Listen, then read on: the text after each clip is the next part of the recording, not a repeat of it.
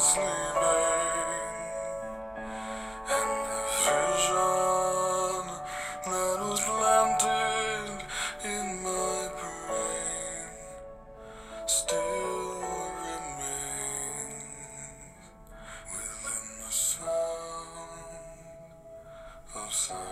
today was an easy choice for intro songs for the post-game show.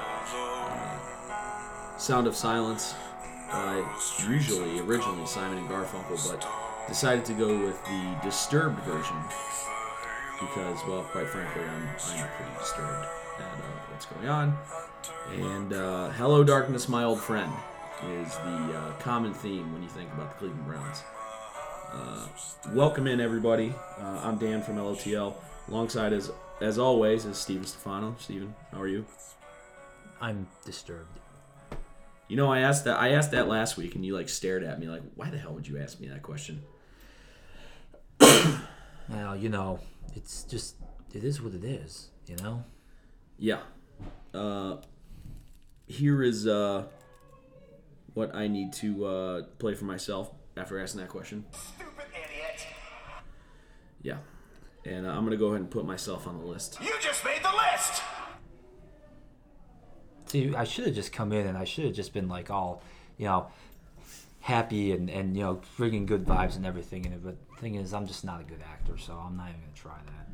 Yeah, so also, if you hear loud noises and people yelling downstairs, there's a Christmas party going on in the apartment below me, so we've got that going on. So I guess some people have a reason to at least try to get happy right now. Ugh. Well, anyway, enough dilly-dallying. Browns losers today to the Baltimore Ravens, officially extinguishing any playoff chance that they have. We're going to go through the rest of the games that happened and lament the fact that everything that the Browns needed to happen today did happen, except for the fact that they couldn't take care of their own business on the football field. So we'll get into that later, as we said. But Browns lose today to the Ravens, 31-15. Yeah, if the Browns would have won one or two more games earlier in the season, I mean, today would have been literally Christmas for us. Everything would have just fallen into place. We just got done talking about it before we started, and I said the Browns should have, with everything that's gone on this season, I think the Browns should have at the very least been 8-6 entering today's play. In which case, you lose today's game, you're 8-7, and all you have to do is beat the Bengals next week, and you're 9-7, and you're in the playoffs, virtue of having the tiebreaker over all the other teams. So, but ultimately, the Browns couldn't get it done. I think Steve and I, based on our text conversations and our group chats during the game, have a little bit of varying difference of opinion on exactly why today happened. So we'll get into that. I think it's going to be a similar conversation that we had last week after the Arizona loss, but we'll talk about that. And let's get right into it. So I thought the Browns actually came out today and started the game off really well. They absolutely did. I mean, for the first 28 minutes of the game, the Browns, I mean, they left a few plays on the field on offense, I felt like, particularly with some of the deep shots they didn't hit. But, I mean, other than that, defensively they played awesome. Offensively they did enough. And, you're up by 6 with 2 minutes left in the half. Everything seemed to be going almost according to plan. The Ravens looked a little bit off. They, Lamar Jackson and Mark Ingram, they had a turnover when they couldn't get the exchange right. Yep. They looked out of sync. There were a lot of similarities between that first game and this game. I mean, there was almost crying out, as we've said many times before, for the Browns to just start pounding the ball on the ground with Chubb, like they did in that first matchup. And then it all went wrong right before the end of the first half. So what was interesting is, up until, and we'll get into it, whatever happened at the end of the first half. You started to think, certain teams and certain players always seem to have that bugaboo against another certain team, where it feels like no matter what they do, they can't get over the hump over a certain team. And obviously, we know that the Baltimore Ravens haven't lost a game since Week 4 when the Browns went into Baltimore and kicked the crap out of them. Mm-hmm.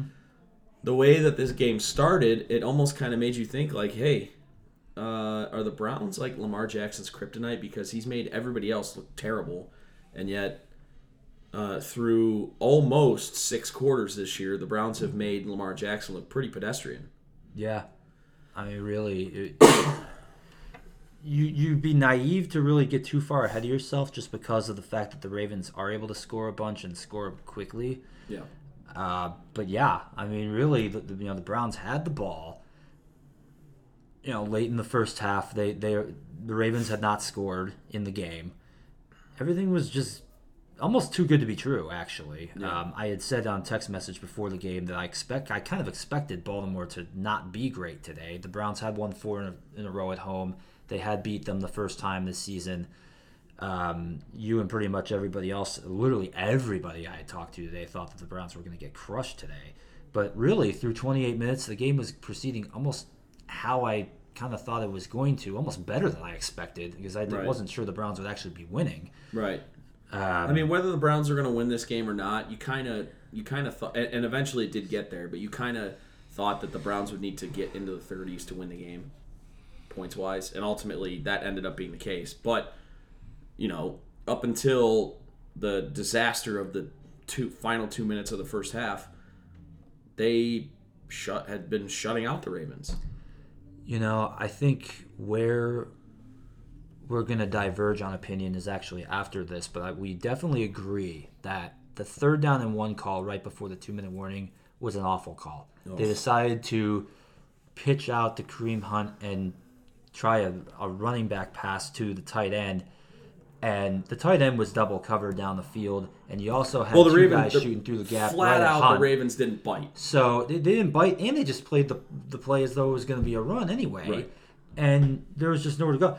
We're honestly lucky that Hunt didn't have the ball knocked out of his hand and returned for a touchdown. Right. And that could have even been worse than it was. Because he was in the process of, he was about to throw the ball, and then I think he kind of clutched the ball back when he realized that Demetrius Harris was double covered down the field, and he's like, if I throw this ball, it's going to get intercepted.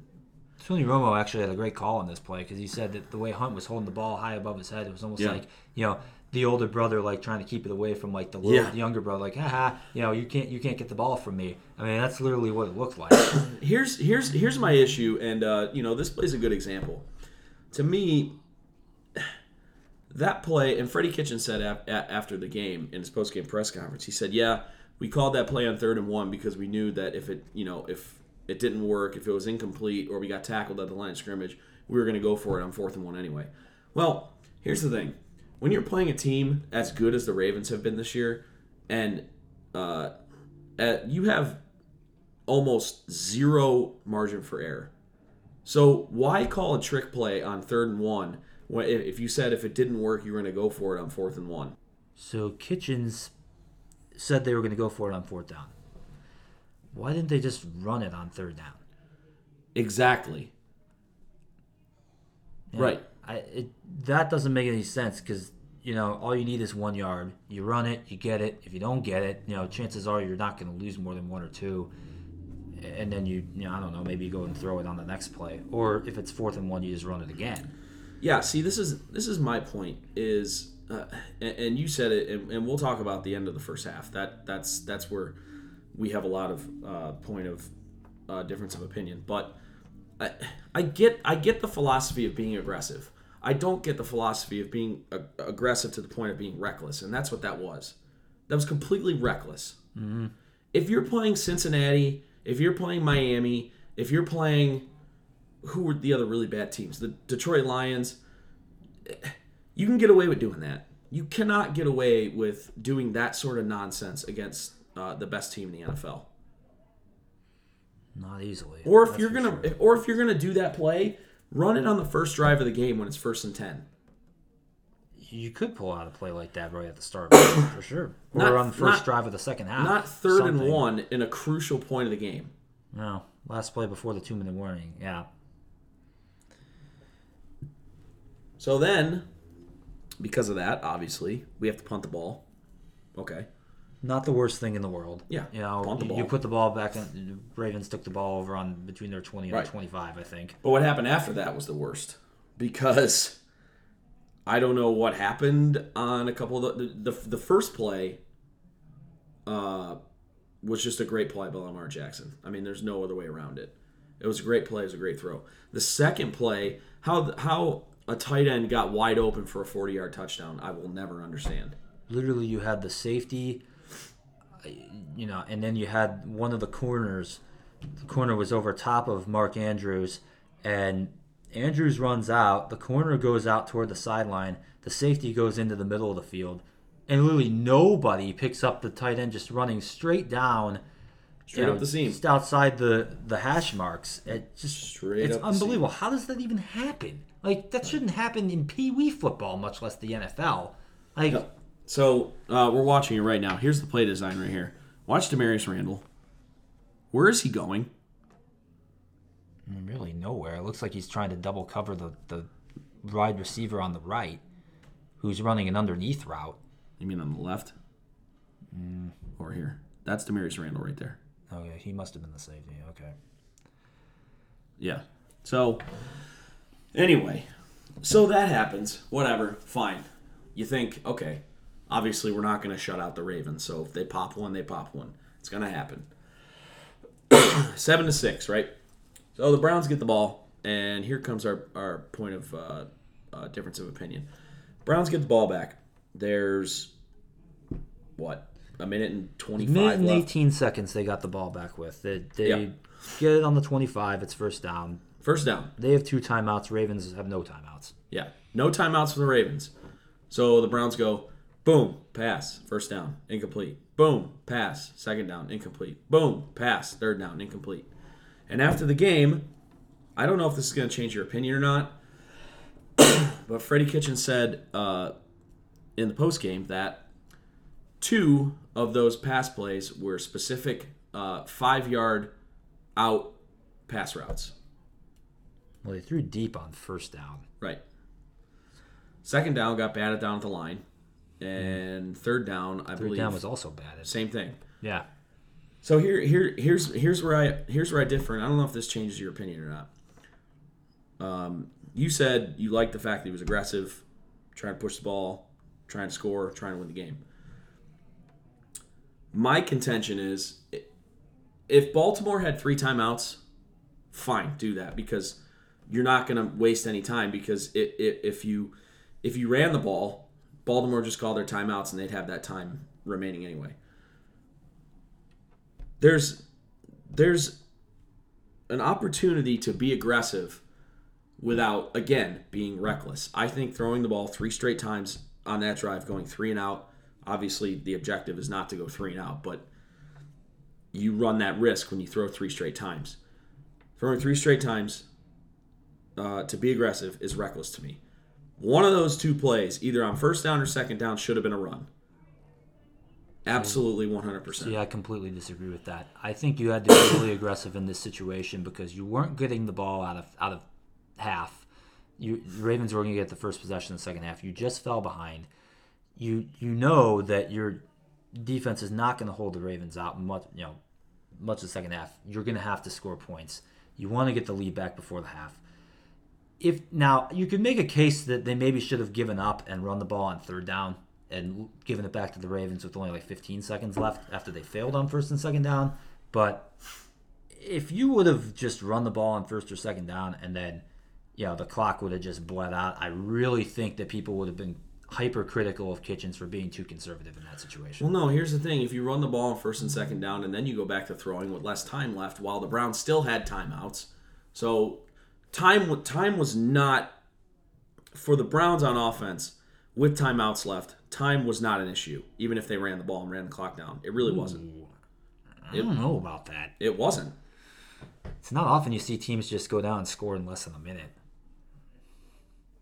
Okay, so then why should the Browns have been aggressive and tried that if you don't think that they could have done it? I think that if you have negative plays, if you have a situation where honestly, if they would have run it on that first down and gotten no yards, I think they would have just tanked and just run it into halftime. Good, and that would have been a hell of a lot better than what happened. Yeah, but you know what? That's just such a very negative philosophy.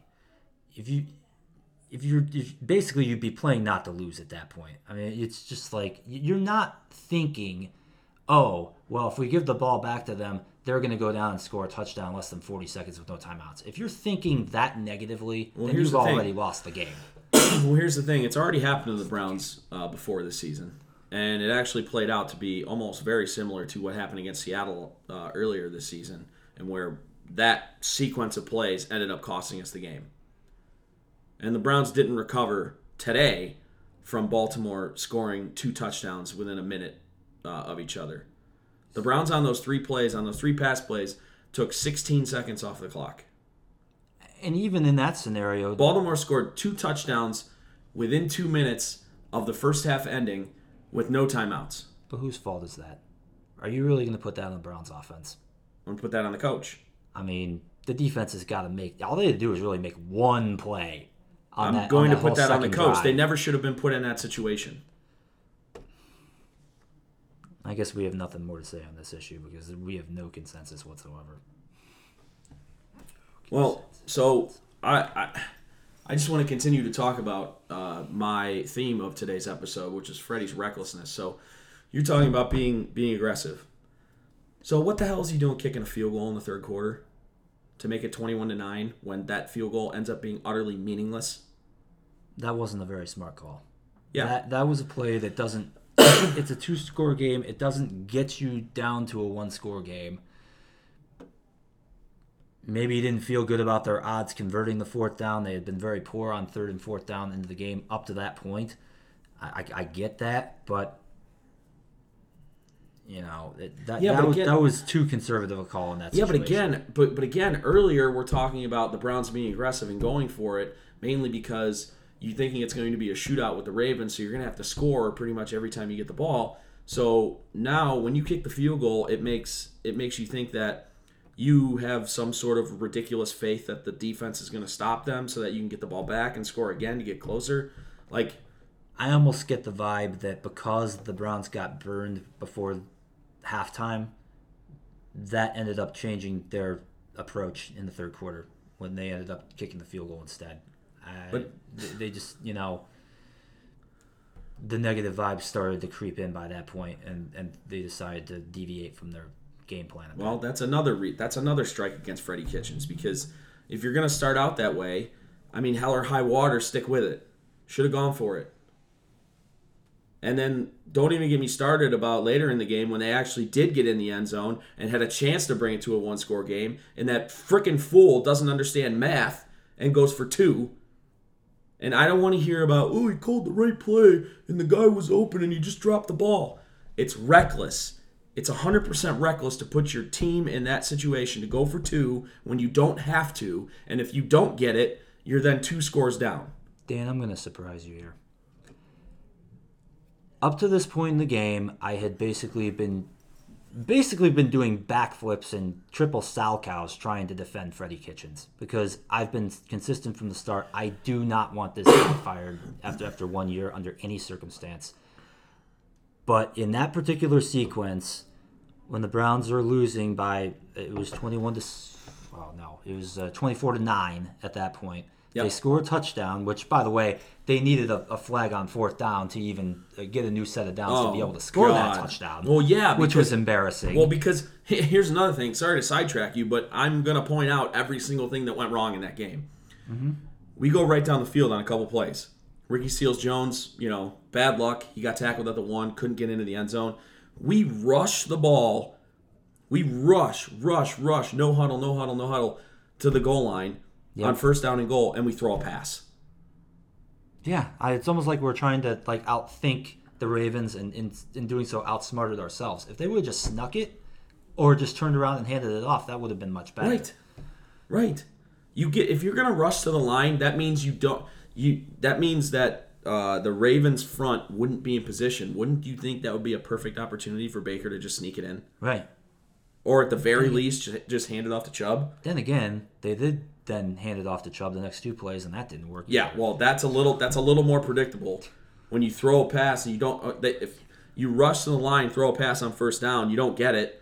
So then the defense is thinking, oh, they're going to come back with a run now. And we lost yards on both runs. I wish I knew the solution to the Browns' woes in the red zone. They have been terrible in the red zone the entire season.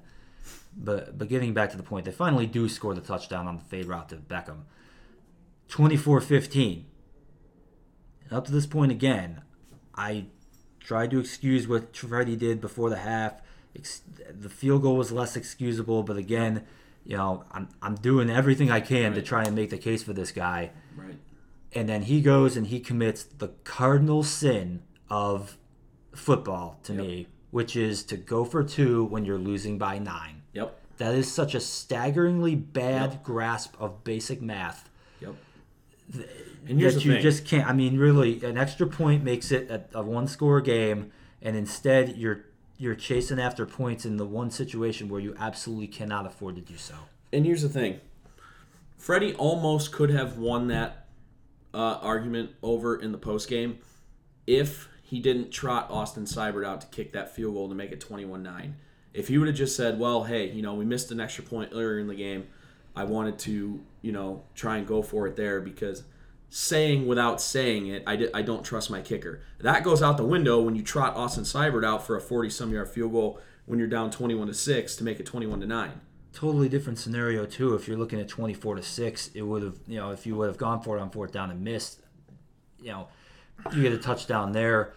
Trying to make it from 12-10, it does make sense to go for 2 in that situation. Exactly. But when you're down 9, you cannot go for 2. No. Period. No. You can't.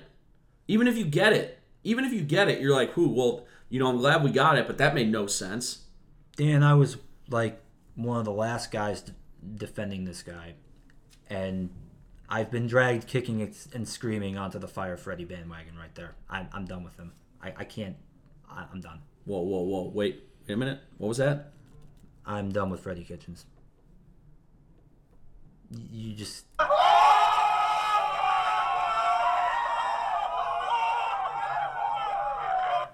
Freddie Kitchens, your time as head coach, it's out. It was, I think I wrote on text that was a Mike Jinks call in reference to Bowling Green's losing his coach in history who got canned last year, who did the exact same thing on multiple occasions. So here's the thing, and this is, since we dragged you kicking and screaming, this is the number one reason, and my brother actually texted it in our text chain. Freddie Kitchens has got to be the worst coach as far as game management I've ever seen in my life. And that's a prime example right there, is the fact that you don't understand how math works when it comes to the amount of scores that you'll need based on the decisions that you make. He was bad at this at the beginning of the year, and he's not getting better. I could make the argument that he's getting worse. In general, it's a bad idea to go for 2 until you have to. I mean, there's a few coaches that are more progressive on it. Guys like John Harbaugh is one of them. Chip Kelly is another. They would often go for 2 early in games. But early in games is one thing because try and put pressure on the other team. You have the entire game to make that up. But when it's in the fourth quarter and you don't, the clock is not on your side, especially with an offense like Baltimore that churns out first downs like it's nobody's business. When you have the opportunity to make it a 1-score game and you don't take it, it's a fireable offense in my opinion. If I was really on the fence, if I was in ownership's position on Kitchens and I saw that happen, that's the sort of thing that would make me want to just turn off his headset right then and there. Seriously. I just don't know how the Browns can possibly sell to the fans about bringing this guy back and have any sort of fan optimism going into next year. It would all have to be all driven by player acquisitions and stuff done by the general manager. But they tried to do that this year, and this guy screwed it all up. Maybe the players aren't as good as we think they are. I disagree with that, but I guess we'll find out if they do fire Kitchens and get in a new coach. I guess we'll find out next year if they don't decide to blow everything up this offseason, which I'm still super scared they're going to do that. I don't think so. I don't think they're going to get rid of John Dorsey. But, see, I will say this. If they do decide to make a head coaching change, they better not hire a guy that doesn't have head coaching experience. Because I'm not going through this again where guys take timeouts at the wrong point of games and waste them so you don't have them at the end of games. When guys don't know how to manage the end of half and end of game situations. When guys don't know when to go for two and when not to go for two. When guys don't know who to play and who not to play. Again, inexplicably, David Njoku's fully healthy. He's inactive for the game today. Why the hell is he not playing? Why?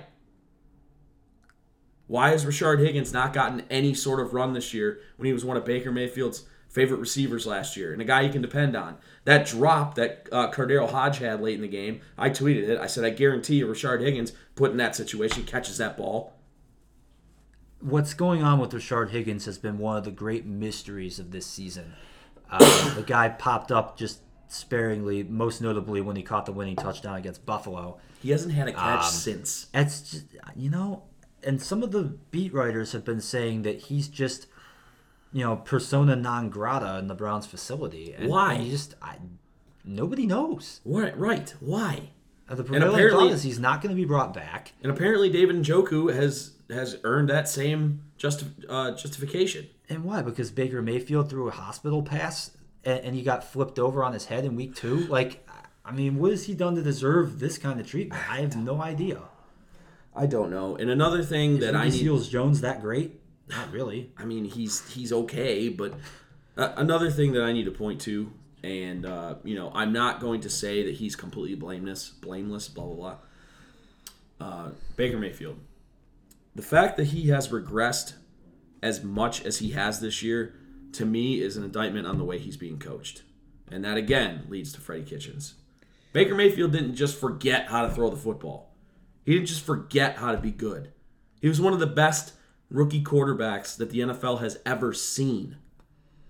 He set the NFL record. He broke Peyton Manning's NFL record for touchdown passes in a rookie season when he only started 13 games. The guy didn't just forget how to play. I think the biggest thing that everyone's going to focus on going into this if we start getting closer to next year, we don't know with 100% certainty who's going to be back, if OBJ is going to be back, if some of the guys on defense are going to be back. We don't know with 100% certainty that John Dorsey's going to be here. Certainly we could expect that he will be. Yeah. But we know for a fact that Baker Mayfield is going to be back. Yeah. And we're going to be talking in July and August about, is Baker Mayfield really as good as his rookie year thought? Or is this really what we're going to be dealing with him going forward?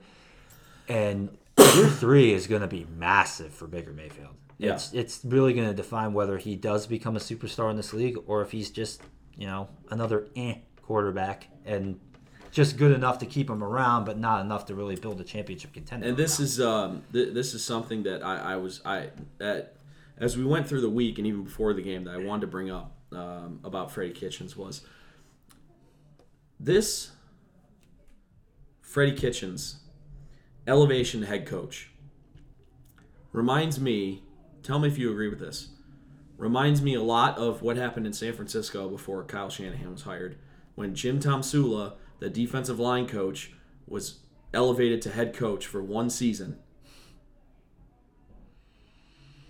He went from position coach to head coach. Lasted one season. And then what happened? They went out and they got it right. It took them a year or two because they got Jimmy Garoppolo, but then he had the torn ACL, and then that season was shot. But this reminds me of the 49ers before they got Kyle Shanahan as their head coach, when they made the stupid decision after firing Jim Harbaugh to elevate Jim Tomsula from defensive line coach to head coach. I think that's a really good analogy. And in the San Francisco situation, it was clear that ownership just acted very irresponsibly. For some reason, even though Jim Harbaugh was winning, they couldn't wait to get rid of him. Yeah. I guess they just had that toxic of a working Well, relationship. they actually, now that I think about it, it was Jim Harbaugh. Then it was actually Chip Kelly was their coach for a year. Yes. For 2 years. They brought Chip Kelly in, and I think they were okay the first season, but then they were terrible. Then they the bottomed next. out. So Yeah, and they let him go, and that's when they elevated Jim Tom Sewell, the head coach, from defensive line coach. yeah, it just shows that you got to get your head coach hires right, and when you have a decent coach, actually don't alienate him and make him want to leave. Yeah. Well, so the Browns are going to have a really big decision to make because it's obvious, and I think we could go on for another half an hour talking about this, but I think it's pretty obvious that the players are not in full belief of Freddie Kitchens. Last week, Jarvis Landry got into it with him on the sidelines. This week, it was Odell Beckham Jr. I just don't think there's a lot of respect. There's no respect for Freddie as a head coach. I mean, there's stuff happening on the sidelines now that Right. and what I loved actually is that Beckham went over to Kitchens after the failed 2-point conversion and basically just cussed him out. Right. Basically said, "What? You don't know basic math? Yeah. What the hell's the matter with you?" Yeah.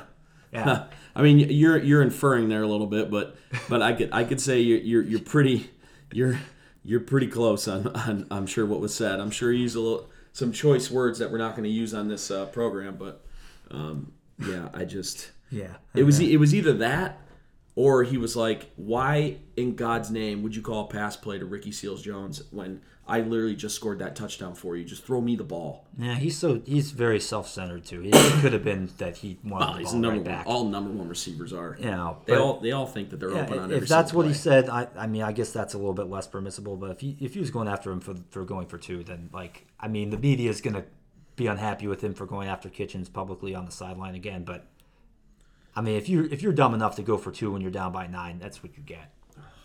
This is the worst. It's over. We are screwed.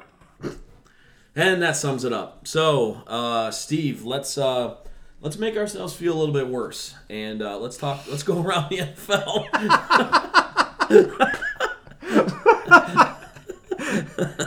Okay. Well, we got to go back to yesterday, actually, because there were 3 games played yesterday. I totally forgot that the last 2 weeks of every season, the NFL plays games on Saturdays. So starting with in Tampa, the Texans pulled out a close one against the Buccaneers, 23-20. Yep. Both of these were teams that have been playing pretty well of late. Buccaneers fall to 7-8 with that. Texans, meanwhile, clinched the AFC South title with that win. Boy, you know what? We lament the fact that Baker Mayfield's thrown a lot of interceptions this year, but my God, could you imagine? And granted, Jameis has thrown for more touchdowns than Baker, but could you imagine having Jameis Winston as your quarterback and essentially going into every game assuming he's going to throw 2 or 3 picks? Or in yesterday's case, he threw 4. And it must be the Buccaneers and Jameis Winston puts fans into cardiac arrest. I mean, oh my gosh. He makes so many big plays and then he makes so many bad plays. I mean, could you imagine playing defense for the Bucs? You literally have to be on your edge and ready to go into the game at any point. I would never take my helmet off. I mean, you could come off the field off a 7-minute drive you just gave up and say you gave up a field goal and be like, oh, well, that's a win. They only got 3 points and they had the ball for 7 minutes. You go to the sidelines and it's 1st and $10 and boom, interception. You go right on the field. And you just stand out there in that West Florida humidity. Yeah. You want to take your helmet off, but it's like, no, you don't want to because you might be back right on the field. Right. But anyway, Houston is going to the playoffs. They are AFC South champion. Another division was decided later in the day. The Patriots 24, the Bills 17. That gives the Patriots the AFC East title for the umpteenth year in a row. Buffalo will now be the 5 seed. They'll be actually looks like they're headed for a date against Houston in the wild card playoffs. That's going to be an interesting game. 2 teams with pretty good defense. And then the nightcap yesterday, you had the 49ers outlast the Rams 34-31. San Francisco is now, it's basically going to be all in for that final game against Seattle next week to see if they end up with either the 1 seed or the 5 seed crazy. In the NFC. That is unbelievable. We could have a team that's 12-4 be the 5 seed. Could happen. I mean, it's happened before. I remember Indianapolis went out True. to San Diego one year when they were just 8-8, and they actually got beat by the Chargers in that wild card game. True. Speaking of the Seahawks, they're playing the Cardinals right now, and it's 7-7 midway through the second quarter. You would expect the Seahawks to win that one. If they don't, they could still win the division if they beat the Niners next week, but that would probably impact their ability to end up with a bye. Right. Not sure exactly what that is because it's pretty crowded at the top of the NFC. Boy, the NFC is just absolutely stacked this year. It's very, very deep, particularly at the top. Very quickly going through some of the meaningless games here. The Falcons defeated the Jaguars 24-12. Atlanta seems to be riding the ship a little bit here toward the end of the year. I think that's their third win in a row. The Colts won today 38-6 over the Panthers. The Panthers have completely mailed it in here. Very, very disappointing how their year is ending. Indianapolis, meanwhile, continues to be the team you just can't project from week to week. They looked awesome this week. The Giants, in a performance that will probably win Matthew his first fantasy football title ever, defeated the Redskins 41-35. I say that because Saquon Barkley went absolutely crazy today, had 46 fantasy points. Yep. My brother's loving that. In a game that went overtime, Dan, you said that this was bonus football that nobody really wanted or needed to see. Miami defeated the Bengals on a field goal at the buzzer, 38-35. That means that the Bengals for sure will have the first pick in the NFL draft, as they only have Joe Burrow, come on down. Yeah, great. We got to deal with him in the AFC North now. Yeah. Looking back further down the meaningless Although I will line, say this. Cincinnati, a team that desperately needs a quarterback in the future, don't they seem like a team that could be enticed to trade down? No. You don't think so? No. Mike Brown is notoriously cheap. I don't think he's that stupid. He's pretty dumb, but I don't think he's that dumb. Okay. You're talking about the only team that hasn't that has a longer streak of not winning a playoff game than the Browns. Yeah, I know. Anyway, the Lions and the Broncos are also playing. That's 10-10 at halftime out in Denver. Now to the games that kind of sort of matter, and then ultimately to the games that matter a lot. Also in the 4 o'clock window right now, the Raiders are leading the Chargers 14-7. That game only matters because of a whole bunch of other results that happened today. The Raiders are still technically alive. Because the Browns lost. Because the Browns lost, the Colts were winners, and then these two other results that I'm about to get to happened. The Saints defeated the Titans 38-28. That leaves New Orleans. They were third seed in the NFC coming into this week. They're continuing to put pressure on both Seattle and Green Bay with that victory. The Titans, meanwhile, fall to 8-7, but actually, they now have the tiebreaker and the advantage for the 6th seed because their loss was to an NFC opponent, and the team they were chasing, the Steelers, lost to the Jets, 16-10. The Jets have been a tough team to beat on their home field. They've knocked off some good teams in the Meadowlands this year. Wait, are you telling me that if the Titans win next week, that the Steelers are out? That's correct. Oh, yeah! That's a fact. Yeah, the Steelers now have a... Yeah! Buddy! I'll tell you what. I'll tell you one thing. The one saving grace about this season is if the Steelers don't make the playoffs, and then I will be drinking. Oh, a little bit of the bubbly. You also get to do your favorite Pittsburgh-ism, I'm sure, if that were to happen. Good morning, good afternoon, and good night, Pittsburgh! Woo!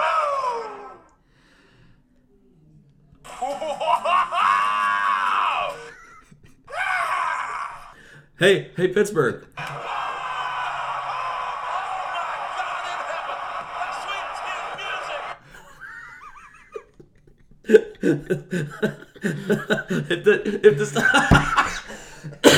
If the Steelers don't make the playoffs next week, this is gonna be me. Super Bowl! Super Browns! Yeah! I don't know why. It'll but- just mean that they suck as bad as we do, right. which is all good. Hey, Pittsburgh. If you don't wear brown and orange, you don't matter. Again, stupid. I'm never gonna be able to play that thing anymore. No, you won't. Good morning, good afternoon, and good night, Pittsburgh!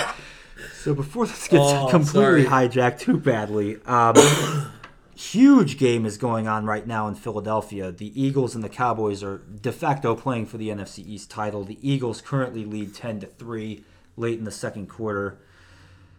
Well, a lot of my family members out in Pennsylvania are girded up for this one. They're certainly hoping the Eagles pull this one out. If the Cowboys win it, it will basically, I guess, keep Jason Garrett employed for another week. So if the Cowboys win, they do win the NFC East. Yes, it would be for If sure. the 'cause Eagles win, then things get screwy the last week. Dallas would still hold the tiebreaker, I believe, because they've not lost another game in the division all year. Right. So they would still be able to backdoor their way to a division title if the Eagles were to lose next week. Right. Okay. Okay. Anyway, going to the Sunday night game, that is the Chiefs against the Bears. The Bears have been eliminated. The Chiefs will need to win to stay in front of the Texans, I believe, in the AFC seeding structure. Also, if they want any chance at the second seed, they'll have to win as well. So all the onus is on Kansas City in that one. And then Monday night, this is big. Packers 11-3 going to Minneapolis to play the Vikings 10-4. Ooh, that's like that's basically the same thing that we're seeing in the NFC East today. That's a de facto NFC North title game. Yeah, and even more so for Minnesota, because Minnesota doesn't have a playoff seed clinched yet. So they need to win. Actually, now they do because they the do. Rams were defeated yesterday. Oh, okay. So yeah, the Vikings there you will go. at worst be the 6th seed, but they could be the 2 seed, or hell, they might even be able to be the 1 seed if they beat. Oh, actually, no, they lost to Seattle head-to-head, so they won't be able to do that. But they'd be able to move up as far as 2nd, I believe. You are fake news. So I have to that cheer is- myself up somehow because That's where we stand. But I'm so again, depressed. with regard to the Browns, at the beginning of the day, you needed like an 8-game parlay to somehow still. This is why we buried the Browns officially last week, Right. because we didn't think this was Like even Closing possible. Time is our intro song. Yeah. But the Jets beat the Steelers. Yep, Check. check. The Saints beat the Titans. Check. Check. Indianapolis somehow was still involved. I don't know how, but they beat the Panthers. Check. Check. So really, at this point, you were down to beating the Ravens today, beating the Bengals next week, and then you would have needed the Steelers to lose to the Ravens next week, and you would have needed the Titans to lose to the Texans. And the Titans and Steelers were both playing on the road against good teams. It would have been theoretically possible.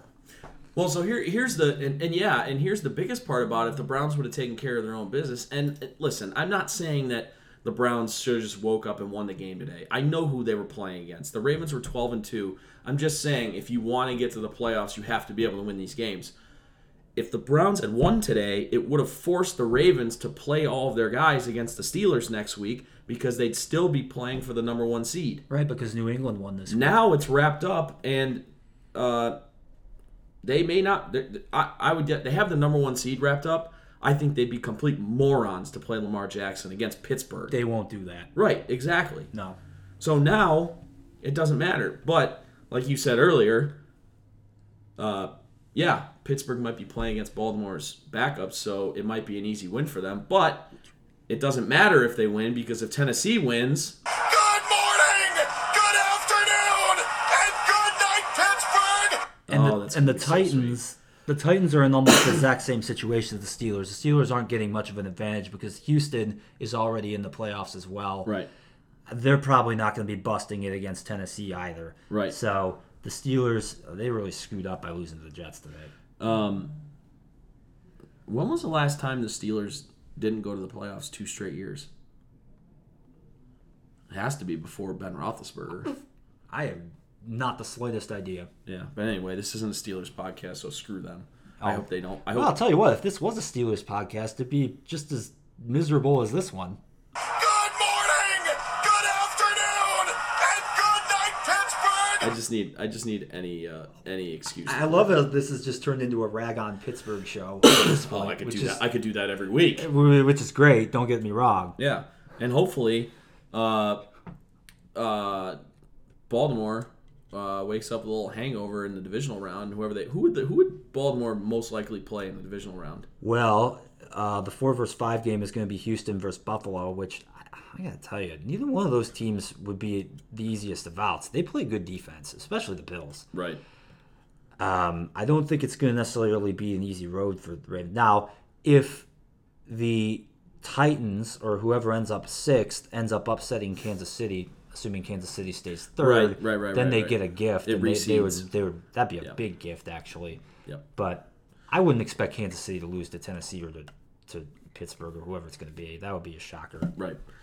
Alrighty. So that's pretty much you covered all the games, right? Yeah. Okay. So that's pretty much going to do it for us this week.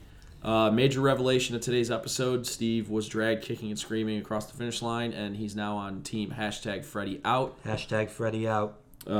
You don't know basic math, you shouldn't be an NFL head coach. Oh yeah, I knew that. You being an accounting major at BG. No, I know if the guy doesn't know math, he can't be the coach. Oh man, you're the CEO, basically the CEO of a major corporation. Yeah. And well, anyway, so there really isn't any point to do any more shows because the Browns game next week means absolutely nothing.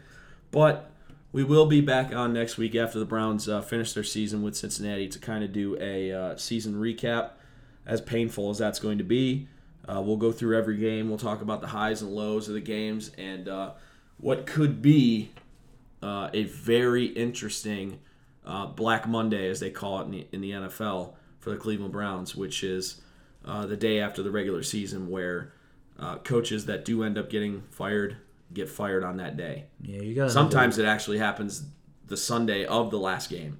Yeah, you could have another 4, 5, 6 teams potentially firing coaches. You've already had absolutely. 2. You've already had 2 do so. Washington and Carolina. Both of those are obvious why they did. Yeah. So the NFL, a lot of people say stands for not for long, and that applies to players' career lengths, and that also applies to. Have you never heard that before? I don't know if I've ever. Oh yeah, NFL stands for not for long. I mean the average. I've heard no fun league. Well, that too, but the NFL has since kind of become lax on post touchdown celebrations, so there really isn't that anymore. But not for long. Players' average career lengths are not very long in the NFL, and certainly the average tenure of an NFL head coach is not very long. So I would say generally probably a quarter of the NFL every year overturns their head coach. So I would expect to see 6 to 8 coaches get replaced this year. So a couple of them have already happened. But that's going to do it for us this week. Like I said, tune in next week for a season recap show. Still haven't decided whether there's going to be an LOTL this week with Christmas being on Wednesday. So stay tuned for that. Check out our social media accounts for any updates on that. Steve, I want to appreciate you being on with me again for this. Always my pleasure, Dan. And we'll be back next week for a season recap show. So for Steven, I'm Dan. You've been listening to the LOTL Deerfield Gridiron Browns postgame show, and we will catch you guys next week for the end of the season show. See ya. Bye.